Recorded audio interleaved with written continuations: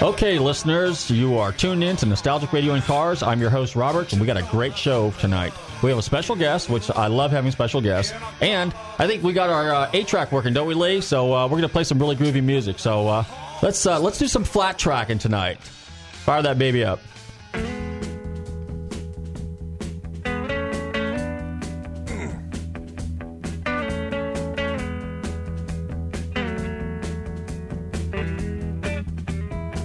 Some of y'all never been down south too much. I'm gonna tell you a little bit about this so that you understand what I'm talking about. Down there we have a plant that grows out in the woods and the fields. Looks something like a turnip green. Everybody calls it poke salad. Poke salad. Used to know a girl lived down there and she'd go out in the evenings and pick her a mess of it. Carry it home and cook it for supper, 'cause that's about all they had to eat. They did all right. Now down in Louisiana, where the alligators grow so mean, there lived a girl that I swear to the world made the alligators look tame. Poke salad, Annie. Poke salad, Annie. Everybody said it was a shame, 'cause her mama was working on a chain gang. A mean, vicious woman.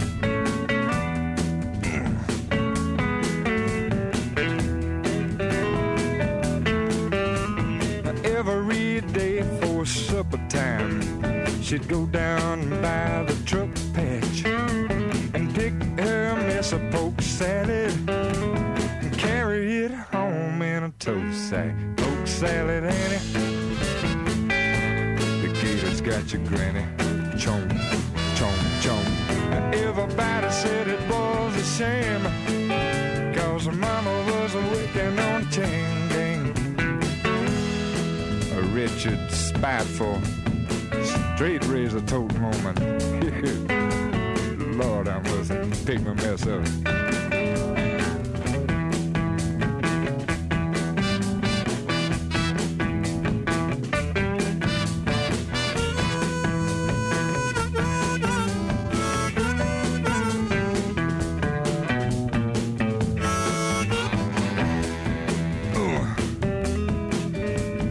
Daddy was lazy and no count, claimed he had a bad back. All her brothers were fit for was stealing watermelons out of my truck patch. Poke salad, Annie. The gators got your granny. Ooh. Everybody said it was a shame, 'cause her mama was working on a chain gang.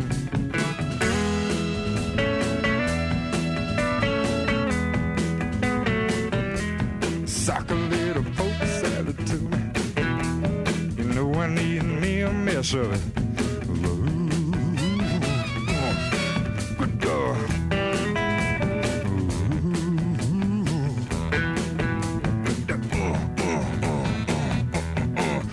Got to have me. Okay, that was a good song. That's Joe White, and that's Poke...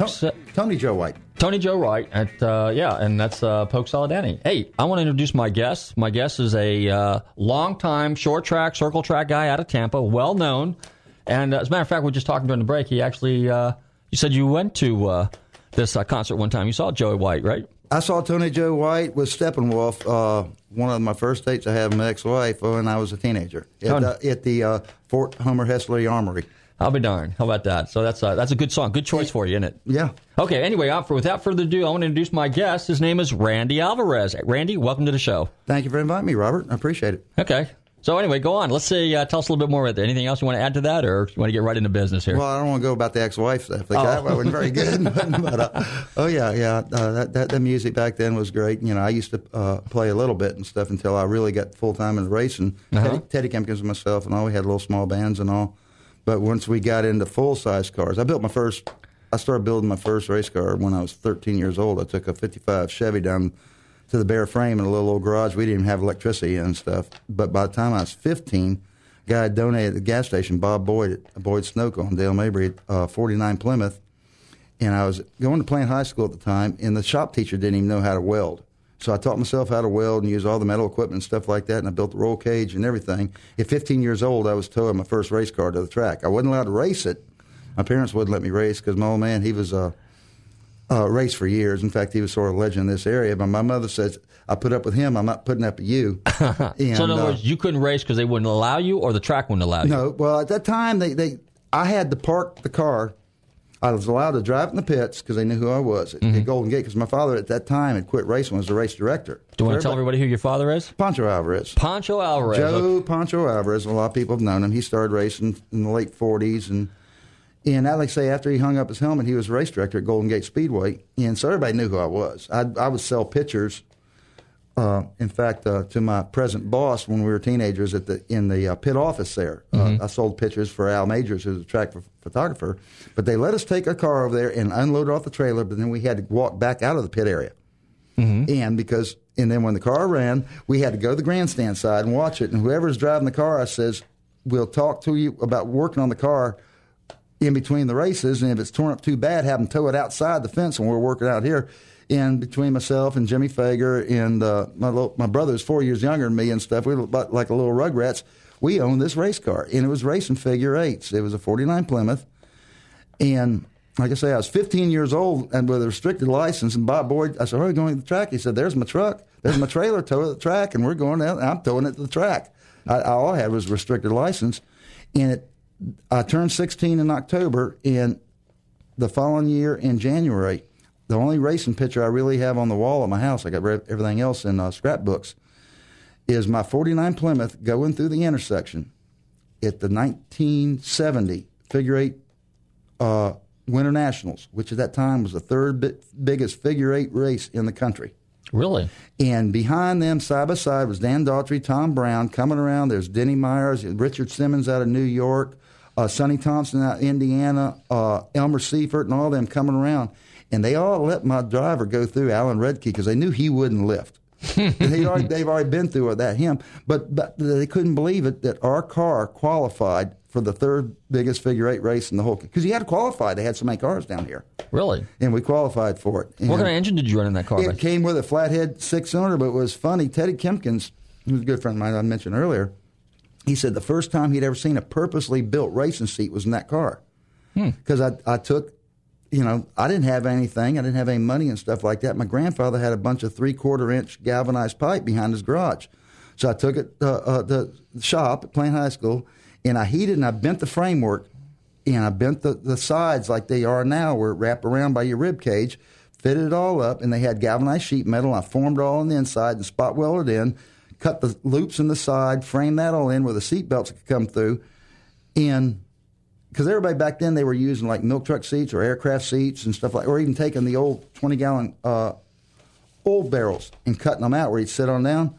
And Teddy says, first time he'd ever seen a purposely built racing seat. And the only reason I did it because we didn't have any money, but I had materials. Well, you were innovative at the time, so you're ahead of your time. Also, even the roll cage on the time, back then they had like a loop in the front, a loop in the back, and crossbars. Well, because of the amount of tubing, it was pipe that we found. And I'm not saying where we found it, but it's alongside of the road. You're a junk man. The roll bars on the front, they had a loop in the back, but the front came forward and bent and followed the A pillar, like all race cars now, stock cars are now today. So that wasn't customary back then? That wasn't customary back then. Oh, no kidding. And 15 years old, and we did it. Interesting. Well, anyway, okay, so, but you never actually did any figure eight races. You basically got in a one night circle I truck. got in a figure eight cart. A friend of mine had borrowed it, and I borrowed it from him, and the throttle wouldn't open up all the way, and it had a piece of welding rod for a throttle cable, so I opened it where it opened up, but it wouldn't shut all the way, so I said, well, I'm going to drive it with a kill switch. And we went on down there, and they took the green flag at Golden Gate Speedway, and Wayne Hammond, because the car was a Sportsman, it wasn't actually a figure eight. Mm-hmm. And Wayne Hammond ran his car. It was a Sportsman. We were running the figure eight because figure eights actually paid better, and they paid more to start. Well, it rained. He went to the infield, knocked water over the track, and both of us went in the water, went square in the wall, and I think I totaled the guy's car out. And I don't even know to this day who owned it. Is this the same Wayne Hammond that advertises at the Ford, at Bartow Ford or whatever? It's Brandon Ford here, Wayne Hammond. If you go to Billy Goats and Mother-in-Laws, we'll trade you in. That's Wayne Hammond. Okay, we got to take a break just for a second here. I'd like to welcome a new sponsor to our show. Now, hey, Lee, you know who this person is. Naughty Nancy. Oh, yeah. It's not a story about a bad girl. Not at all. No, this is about a great little Dewdrop Inn right here behind the studio in downtown Clearwater. Have you been over there yet, Lee? No? You going to join us? We're all going to go head over there after the show. Okay, she's expecting us, so I don't know what she's going to brew for us, okay? But anyway, so she's located over here right off the trail, so she's got a great menu, whether it's gourmet, whether it's short order, whether it's country, whether it's Cajun, whether it's New England. She's just a super cook and a great personality, sweet lady over there. And she's located right over there on 700 Eldred Street in downtown Clearwater, right behind the trail, or actually right on the trail. So whether you jog, whether you bike, whether you drive, whether you step off your hog, pull up there and go visit Naughty Nancy, okay? And her number is 727-446-3717. That's 446-3717. What do we got queued up, Lee? Is the 8-track still working? Yeah, I got Fire on the Mountain by Marshall Tucker. Marshall Tucker, okay, let's hear it.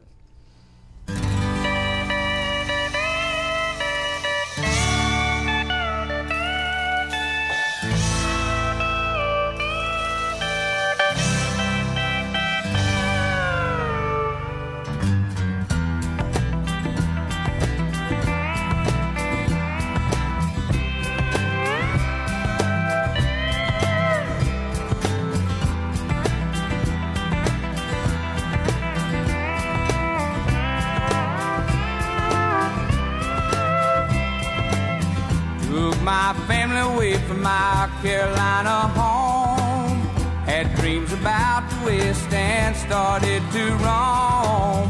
6 long months on a dust-covered trail. They say heaven's at the end, but so far it's been hell. And there's fire on the mountain, lightning in the air, gold in them hills, and it's waiting for me there.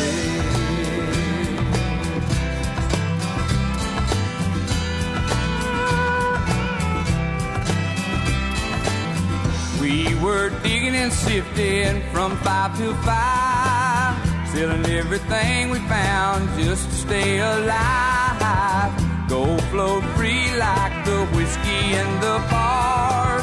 Sinning was the big thing, Lord, and sin was the star. And there's fire on the mountain, lightning in the air, gold in them hills, and it's waiting for me there.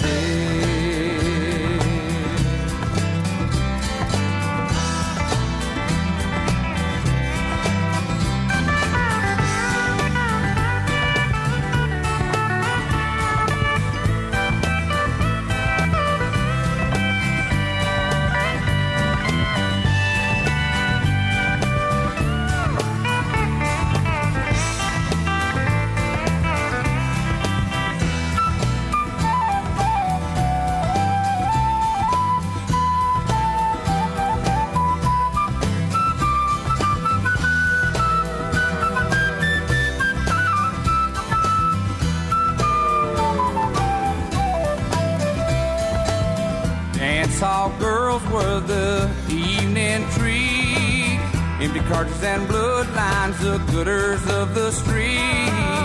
Men were shot down for the sake of fun, or just to hear the noise of their 44 guns. And there's fire on the mountain, lightning in the air, gold in them hills, and it's waiting for me there.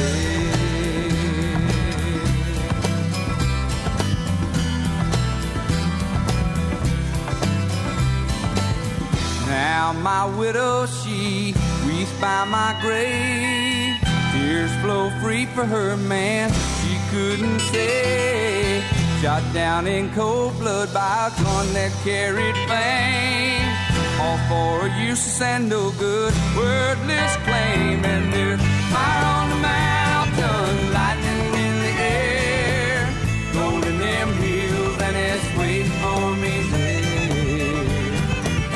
Fire on the mountain, lightning in the air, gold in them hills, and it's waiting for me there.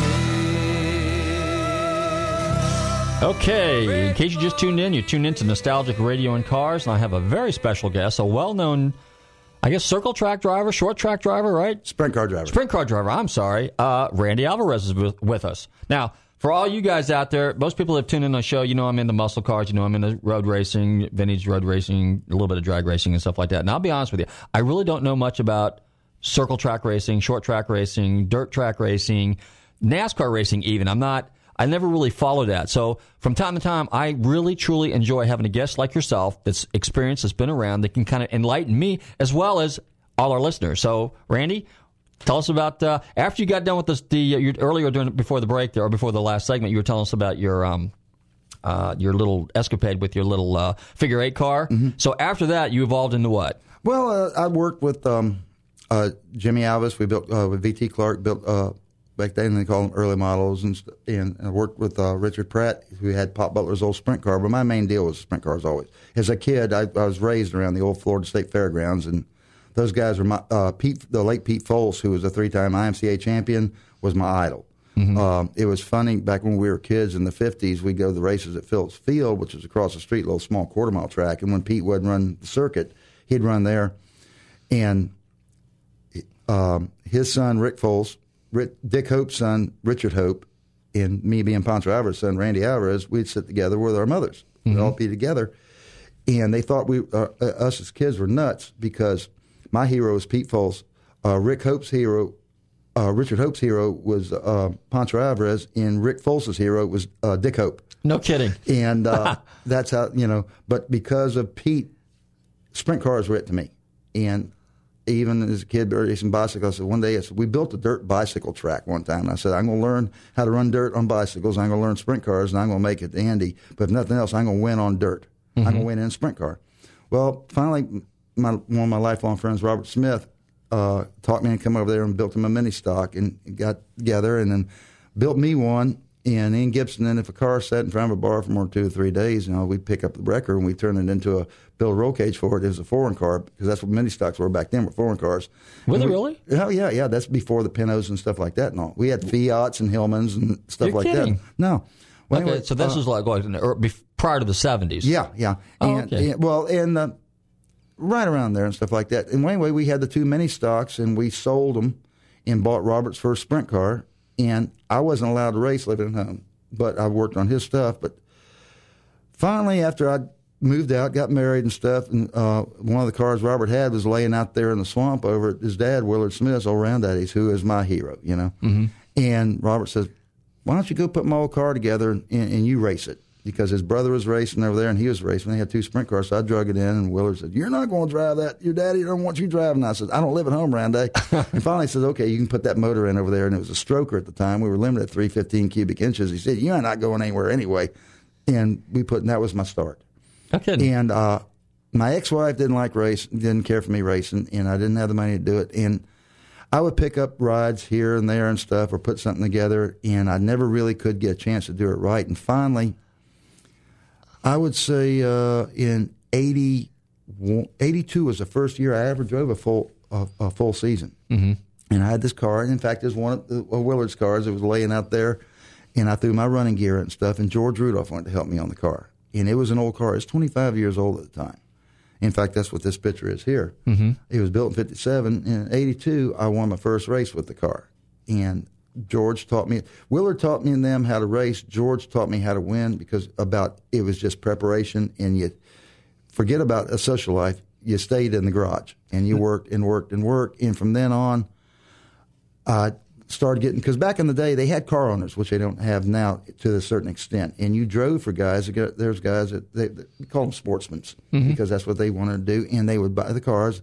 They were usually successful businessmen and stuff, and they couldn't drive themselves, but they liked to see their cars go out there and race and win. Plus, they're advertising billboards, too. Yeah, right. A lot of them, and they write them off, and the economy was good and all. And I raced for a percentage mm-hmm. of what we won. Now, was this on flat? Was this dirt or asphalt? Dirt and pavement. I've won on dirt. Your first race, was that asphalt or dirt? First race was I won. First couple features I won was on pavement. Then I won on dirt, and I preferred dirt.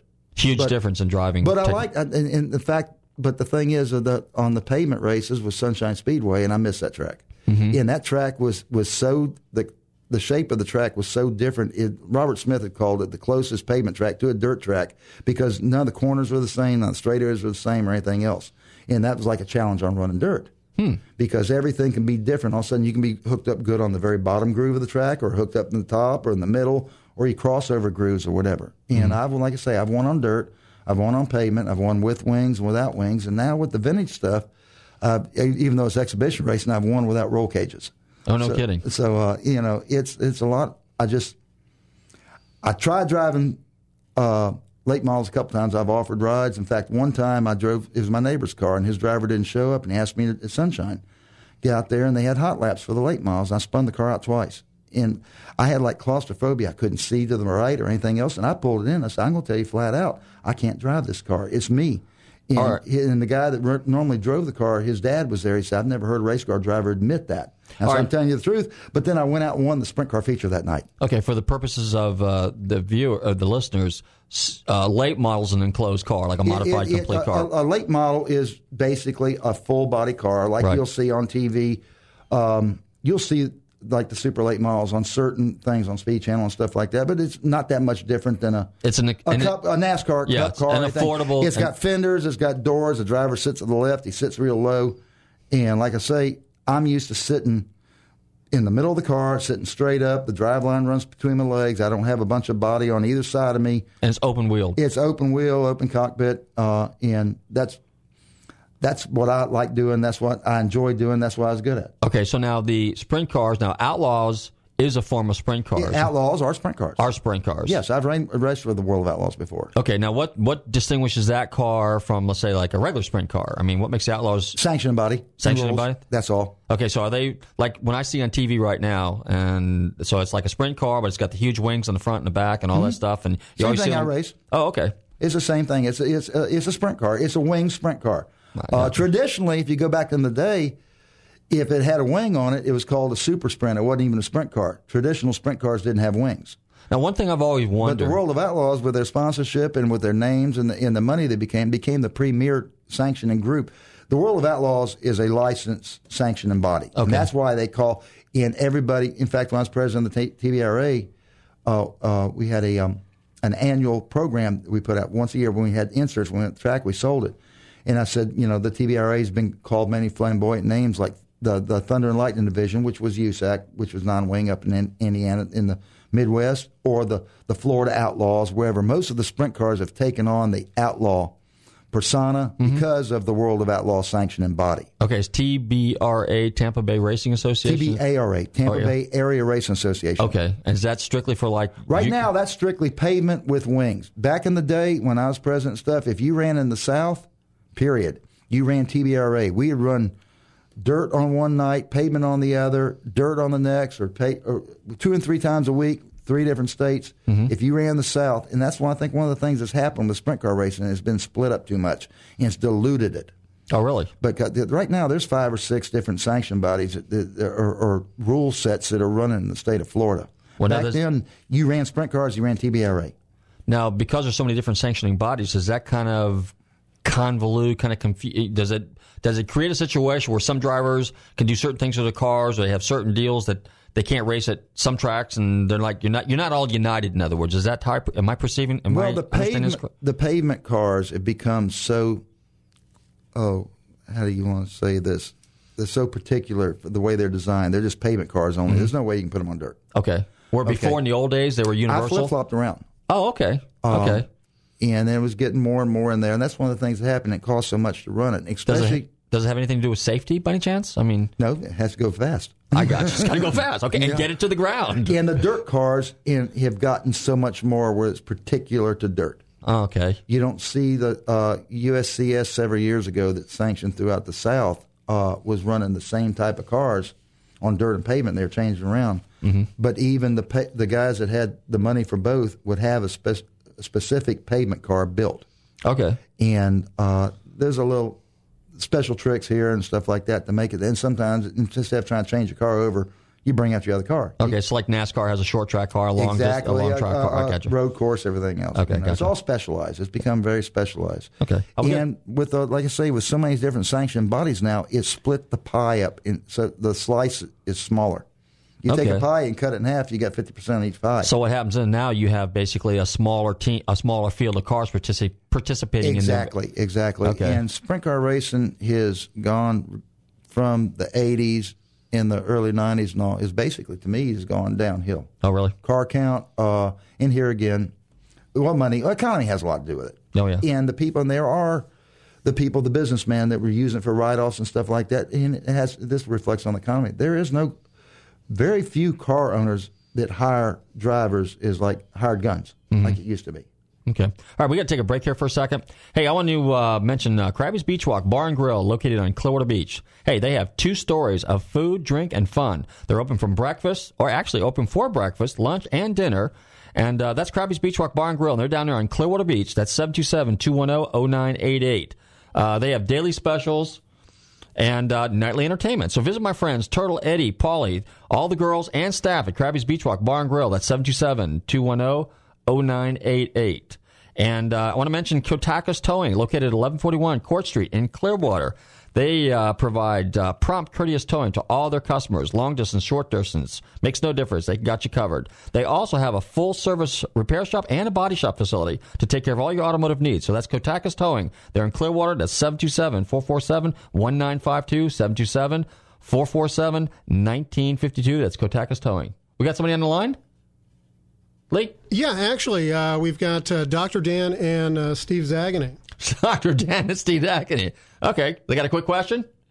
Are they? But they're not sprint car guys. Go ahead, guys. We're not sprint car guys. We want to tell you that everybody over here at the Don Reese Studios is listening to you. Oh, okay. Well, hello, everybody over at the Don Reese Talent Studio, right? That's it. That's it. And how's we're all over here. We're sitting over here laughing, but we like the sprint car story, though. Okay. I can tell that guy who was talking about them sprint cars knows what he's talking about. He knows a heck of a lot more than I do about them. I used to build sprint cars. You know that. You did? Yeah. We never got into that. We talked about the custom cars, the bat cycle. Yeah, well, we'll do that on the next show. We'll do that on the next show. Okay. Hey, thanks for calling. Are you guys going to... We'll see you later. Wait a minute. We're all going to Naughty Nancy's after the show, right? Where are you going? We're all going to Naughty Nancy's after the show. Heck yeah, we'll go to Naughty Nancy's. Okay. Naughty Nancy's is a good place to go. All right, everybody listening, we're all piling in, somebody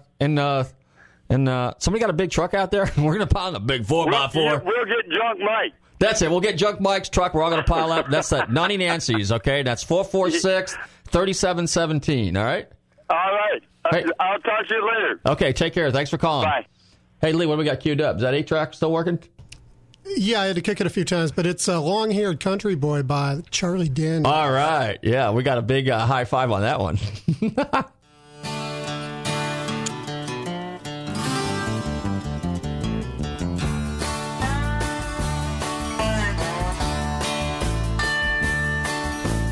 People say I'm no good and crazy as a loon, 'cause I get stoned in the morning, I get drunk in the afternoon. Kinda like my old blue-tick hound, I like to lay around in the shade. And I ain't got no money, but I damn sure got it made. 'Cause I ain't asking nobody for nothing if I can't get it on my own.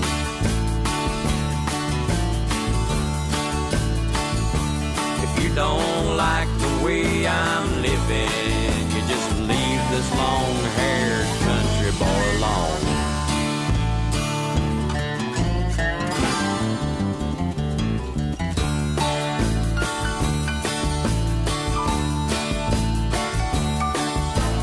Preacher man talking on TV, putting down the rock and roll, wants me to send a donation 'cause he's worried about my soul.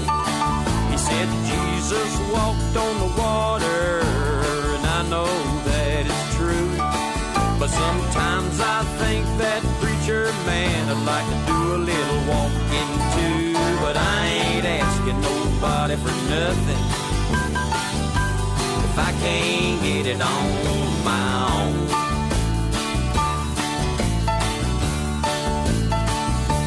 If you don't like the way I'm living, you just leave this long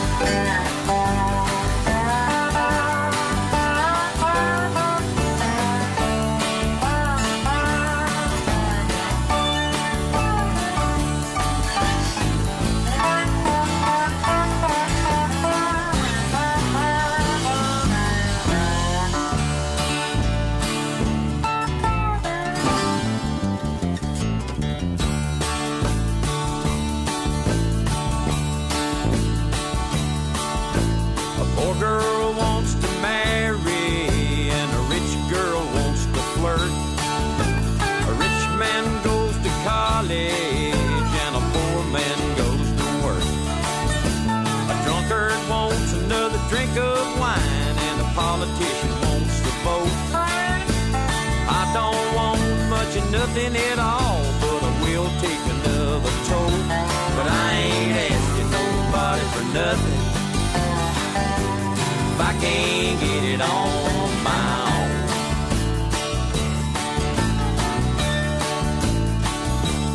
You don't like the way I'm living, you just leave this long-haired country boy alone.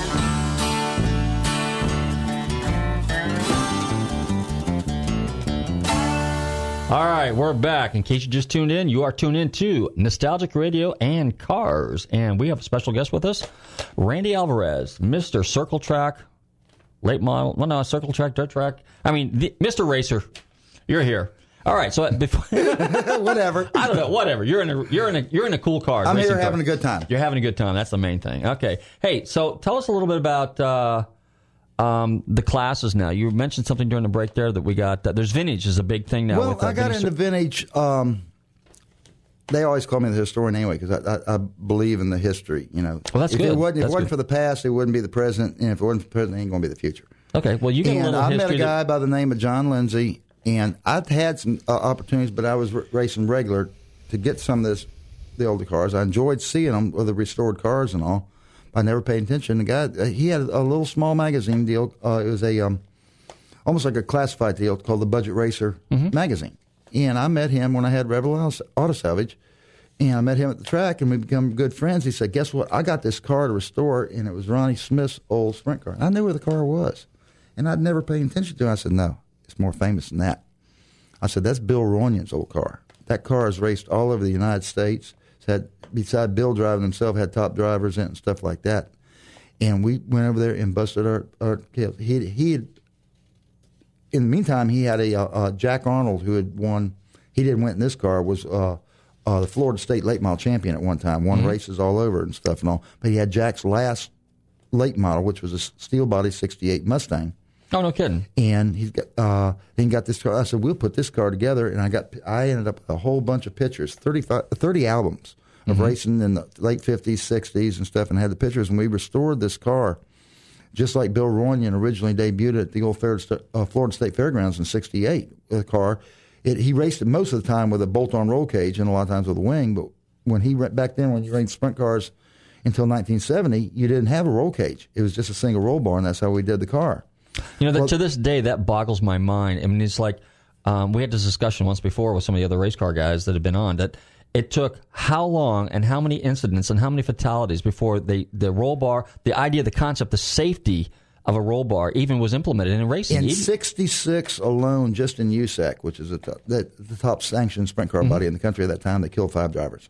Tell us a story about your dad, real quick. You tell me the one and how the roll bar thing came. Okay, well, my father started racing in the late 40s. He started motorcycles and got midgets and got what they call sprint cars now, the big cars, but they didn't have any roll bars. But he was one of the original NASCAR drivers, original charter member of NASCAR. In 1951, that NASCAR was running a race, and they called them strictly stocks back then, at West Palm Beach Speedway. Now, he had taken that car. In fact, I still sleep in that bed. He had won a big 200 or 100 miler at Speedway Park in Tampa with that car. It was a 50 Oldsmobile. And with that, he had just got married to my mother, and they bought the bedroom furniture, and I still got that. Well, there you go. You got an antique. Anyway, Family he went heirloom. down to West Palm and I broke a wheel or something like that, and and you couldn't do anything to the car safety wise. You could take the fold down passenger side part, the back of the seat off, or the back seats, and you either took the headlights off or you taped over them, had to keep all the glass and everything, in a lap belt, and that was it. That's all you had. He flipped down the front straightaway at West Palm, which was dirt at the time, but West Palm's always been a high bank, fast racetrack, and barrel rolled down the front straightaway, and he was hanging out the side of the car because the belts loosened up when the regular stock seat collapsed, the cushioning, and so the belts weren't tight anymore, and he was hanging by almost his ankles, and his helmet flew off, and everybody thought it was his head and all, and the roof come almost all the way down. Well, after that, NASCAR mandated And you can go to the book, The History of NASCAR, and there's pictures of it right there with showing it upside down and the rust flat. Man, they had to start running at least a single roll bar in the cars. So that was your basic loop? That was the basic loop. No kidding. Tim Flock one time showed up with a car at Daytona when they were running on the beach, and they didn't have anything, and the carpenters were working on the wall and had them put a 2x4 roll bar in there. Tim Flock, the guy who used to race Mercury's and Fords and the stuff guy that was NASCAR champion. Yeah, there's 3 brothers, right? Yeah, Bob Flock, Fonny Flock, and Tim Flock. Okay, and Tim was the most successible out of the 3, right? Actually, yeah, because he got in the key cover ride, and he got in the better rides. The other guys stayed more with the modifieds. They were in the convertibles and all. And NASCAR was, because modifieds was original NASCAR. Oh, was it really? Yes, and that's the thing that's neat about the vintage stuff they're running now with the modifieds. That's basically what NASCAR racing started out with. And then they started to come out, hey, these brand new cars, we call them strictly stocks because that's what the people buying off the showroom. And I think most of the guys were driving from track to track. They'd take the masking tape off the headlights and drive them. And they were strictly stock. You couldn't do anything with them. And then NASCAR promoted that more and more, and that became the number 1 division. Interesting, because I thought they only did that in road racing. They actually did that in the infancy of stock car racing? Yeah, really? Yeah. Roll down the windows and tape over the headlights and no kidding. Go race and go from town to town. And every time, say if you had a Hudson, you went to the next town you're racing, you went to the Hudson dealer and got them to put their name on the side of the car. They were your sponsor. I'll be darned. Now, we were talking earlier about the closed cars. Okay, those are basically considered late models back in the day, right? The strictly stocks, yes, were late. They became late models. Okay, is there a vintage class for those as well? Yeah, there is. There's in fact, we ran a deal with the Jack Arnold car, and Cush Rivette has his original 57 Chevy. They ran the Tornado class, his late model. He also has a mock-up car as a convertible, and a few run that. And we run that sometimes, but there's not enough really around and not enough organized to keep it going. They run a lot with the Daytona Club. The guys that used to be at Zephyr Hills, they're out now because the problem is, in the vintage stuff, especially with insurance, and the cars, a lot of them, like the ones we got, original cars. They're older. Right. What we put on is exhibition racing. Right. It's not the real thing. I said, if you want to go see the trophies, come on. I got them at the house. And a lot of these guys, we call them the Walter Mittings. They were the guys now, they wanted to race, but they didn't want to take the gamble. They wanted to be successful businessmen and stuff like that. Now they got money to buy these cars and go out there, and they think they're racing, and they ain't. Well, we have the same thing in road racing too, in vintage road racing. Okay, you get the guys, you get the guys with cubic dollars to get out there, and then it's to the point now. There's 2 known organizations. One's SVRA, and the other one's HSR. And SVRA is supposed to be a legitimate car prior to 1972 that had real history, not something that was homogulated. We have a lot of mock-ups. Okay, and now HSR does that, so it's kind of like anything goes. And the problem is that cubic dollars.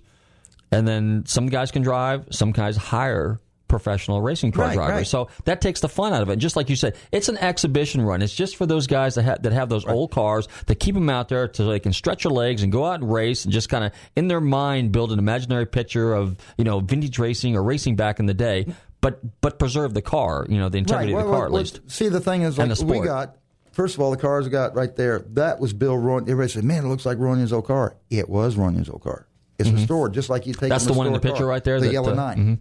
Okay. And the thing about running the vintage is, at one point we were going to East Bay, and when they were running the 360 sprints once a month, which was cool. When I was racing, unless you were working on the car, a very good friend, or a peer, a fellow racer, and stuff like that, you didn't want to be around me. I had an attitude because you were real serious. I would walk by, somebody say, "Hey, Randy," I'd be walking through them the pits. I wouldn't even hear them until I was, 30 foot down the road, and all of a sudden I turn around and wave at them and stuff. I was focused. Zone. I was in a zone. I was focused until as soon as they dropped the checkered flag and then open up the cooler, let's have a good time and stuff like that. Gotcha. Okay, with the vintage stuff, what I found about that, even I had a 4-cylinder bomber when I was put together out of the salvage yard and stuff, and we letting different people drive it. And one guy that owned the place, we let his kid ended up driving the car. Every now and then I'd drive the car. I wasn't even supposed to be in there because I was considered what they call a pro driver or whatever. But I'd sneak in and stuff. And I would still get to a certain extent. A friend of mine that won the championship walked by and said, "You're in that mood now, aren't you?" And get over there in that type of zone. With the vintage stuff, I don't get that way. Oh, really? It's discipline. It's not a real race. Right. It's relaxing. You're going to have fun. You're going to show off your cars. You're going to show off your history. And then you go in the stands afterwards and watch the other race and stuff like that, and you're not yesterday's news. Mm-hmm. People remember you, and they like what you're doing. We'll go out there and we pick a lot of times who's going to win the race. Years ago, Al Swinney called it hippodroming. But we put on the show. We'll run side, and some of us can run the high side by the wall, some can't. And okay, if you can run the bottom, you run the bottom. We're going to go. I'll be many times go for the lead, go down the back chute, and I have my arm out and waving the guy back by me. Mm-hmm. And going down there, we're passing back and forth, and the people in the stands love it. Yeah, because it makes it look like it's a real race, but you're in total control. But it's fun, and here again, instead of the people going to the museum, we're taking the museum to the people. Exactly. And also right here, they have a real good class. Jamie Franklin has. We were talking about modifieds earlier. Now, is this the same Franklin rear end? Franklin Racing. This okay. is they sold the rights of the rear end a long time ago. It's Franklin Welding. But that's the same heritage. It's the same lineage. Franklin. Okay, yeah. cool. Jim Franklin started it. This is his son Jamie. Uh-huh. And he has what they call the old time modified. In reality, they're not modified. They're sportsmen because they're inline 6-cylinders or flatheads with single carburetor. He's got the rules down where you can't build these mock-ups with late model equipment on them and stuff underneath there.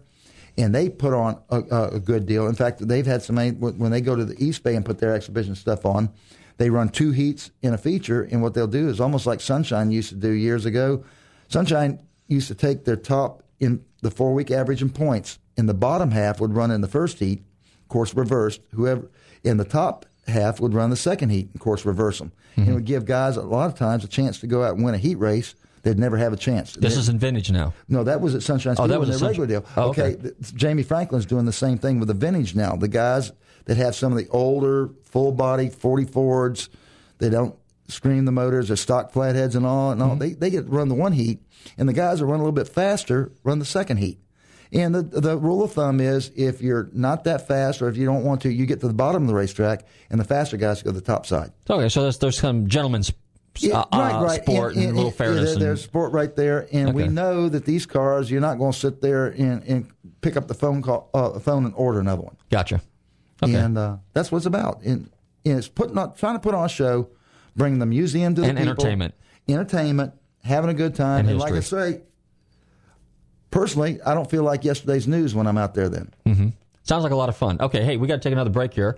You know what? I have a lot of restaurants that sponsor the show, so I'm trying to get all my listeners to go out there and participate in all these restaurants. Now, everybody's got to eat. You should at least treat yourself once or twice a week, So anyway, and one of my favorite places is right here in downtown Clearwater because I love Italian. I've told you this 100 times, right, Lee? At any rate, Bros Pizzeria, which is who has been voted number 1 in downtown in Clearwater, got great pizza. Their phone number is 727-441-6025. They have pizza pies. They have pizza by the slice, spaghetti, lasagna, subs and hoagies, beer and wine, soda, and desserts. So make a date and go see my friends down there, Ulti and Fred at Bros Pizzeria in downtown Clearwater. They're located at 547 South Fort Harrison Avenue. That's Bros Pizzeria, 727-441-6025, 441-6025. And I know we've got some guys that play golf that listen to the show every once in a while. So my friends up there, Pete at Magnolia Valley Golf Club in Newport Richey, they got 2 courses up there. They got an 18-hole and a 9-hole. They got a great pro shop up there, and they got a great sports bar. So you need to go up there and check them out and go hang out at their sports bar and watch some TV and all the other good stuff. Have a soda and a sandwich or beer, whatever. That's Magnolia Valley Golf Club, Newport Richey. Call for tee times if you want. Ask for Pete. Their number is 727-847-2342. That's 727-847-2342. What we got queued up on the... we got a turntable working this time? Last time... We had a turntable around here, but it disappeared. So I think we're stuck with the... Was somebody on hold? Was somebody trying to call in on the show? No, our caller is standing right here. Hey, caller. How you doing? Go off when I got on mic. All right, let's play a little quick song here real quick, and then we'll get right back to our special guest.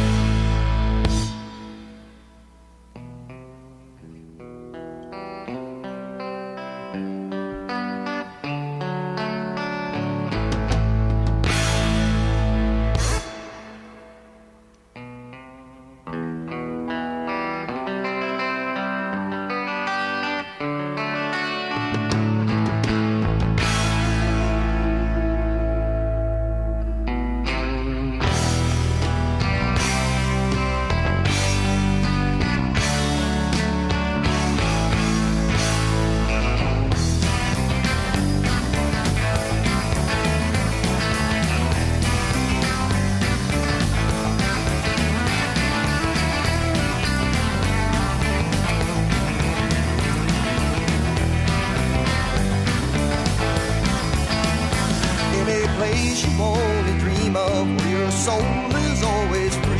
Silver stages, golden curtains filled by head-played as could be. As a rainbow grew around the sun, all my stars of love who died came from somewhere beyond the sea. To see these lovely people played just for me.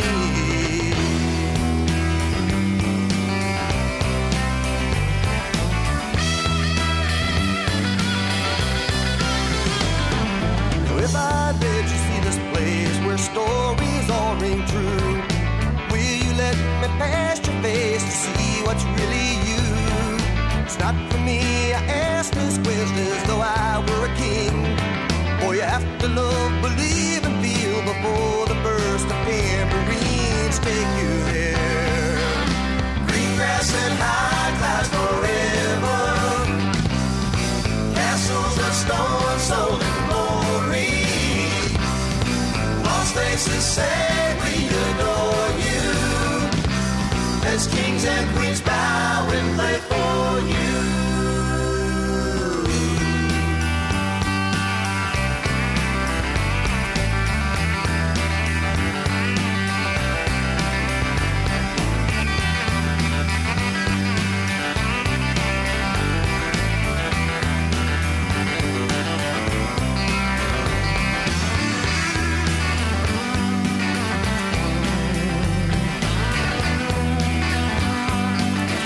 Okay, we're back. In case you just tuned in, we're in the final segment of our show, Nostalgic Radio and Cars. I have a special guest with me, Randy Alverez.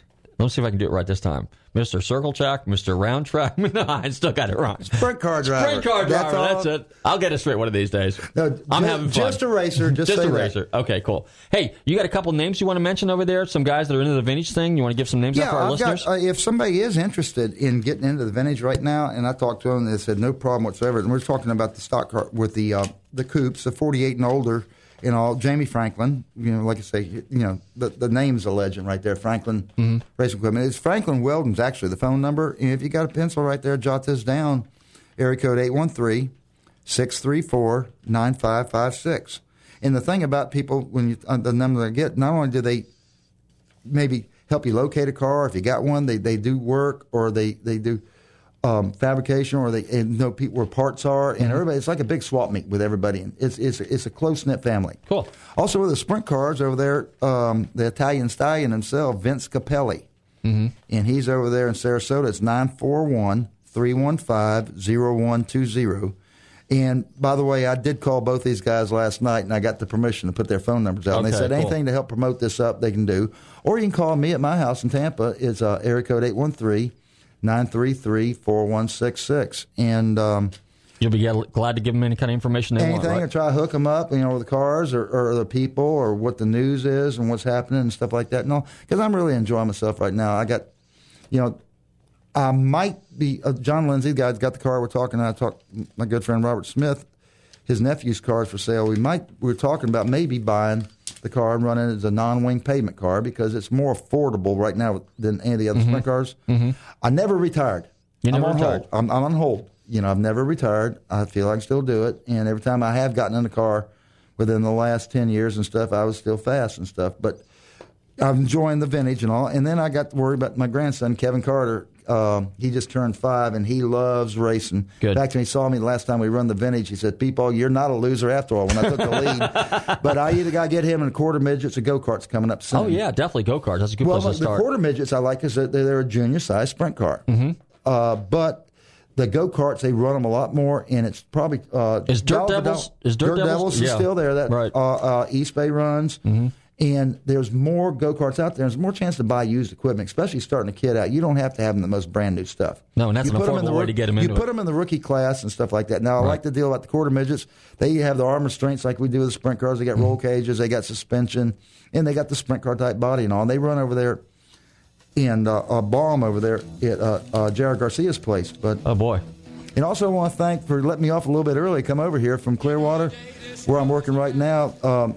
Worked for a man that was a hell of a racer in his own right anyway, Dennis Langston, Langston's Used Auto Parts. Okay, well, Randy, I want to thank you for coming on the show. Hey, I had a ball. We're out of time. Anytime. All right. Hey, don't forget, Rib Shack Barbecue in downtown Largo. All right, great ribs. 727-501-9090. Okay, go see my buddies Corey, Kurt, and Jed over there. And that's the Rib Shack Barbecue in downtown Largo. 727-501-9090. And Lee, thanks for hanging in there with us and doing your best, because you're the main man here. And everybody else, thanks for tuning in. Thanks for listening. Randy, you got to be sure and come back. Thank you very much. I enjoyed it. It's a great show, and all you listeners, take care out there and tune in to Nostalgic Radio and Cars next week, same time, same station, AM 1340, Tan Talk Radio.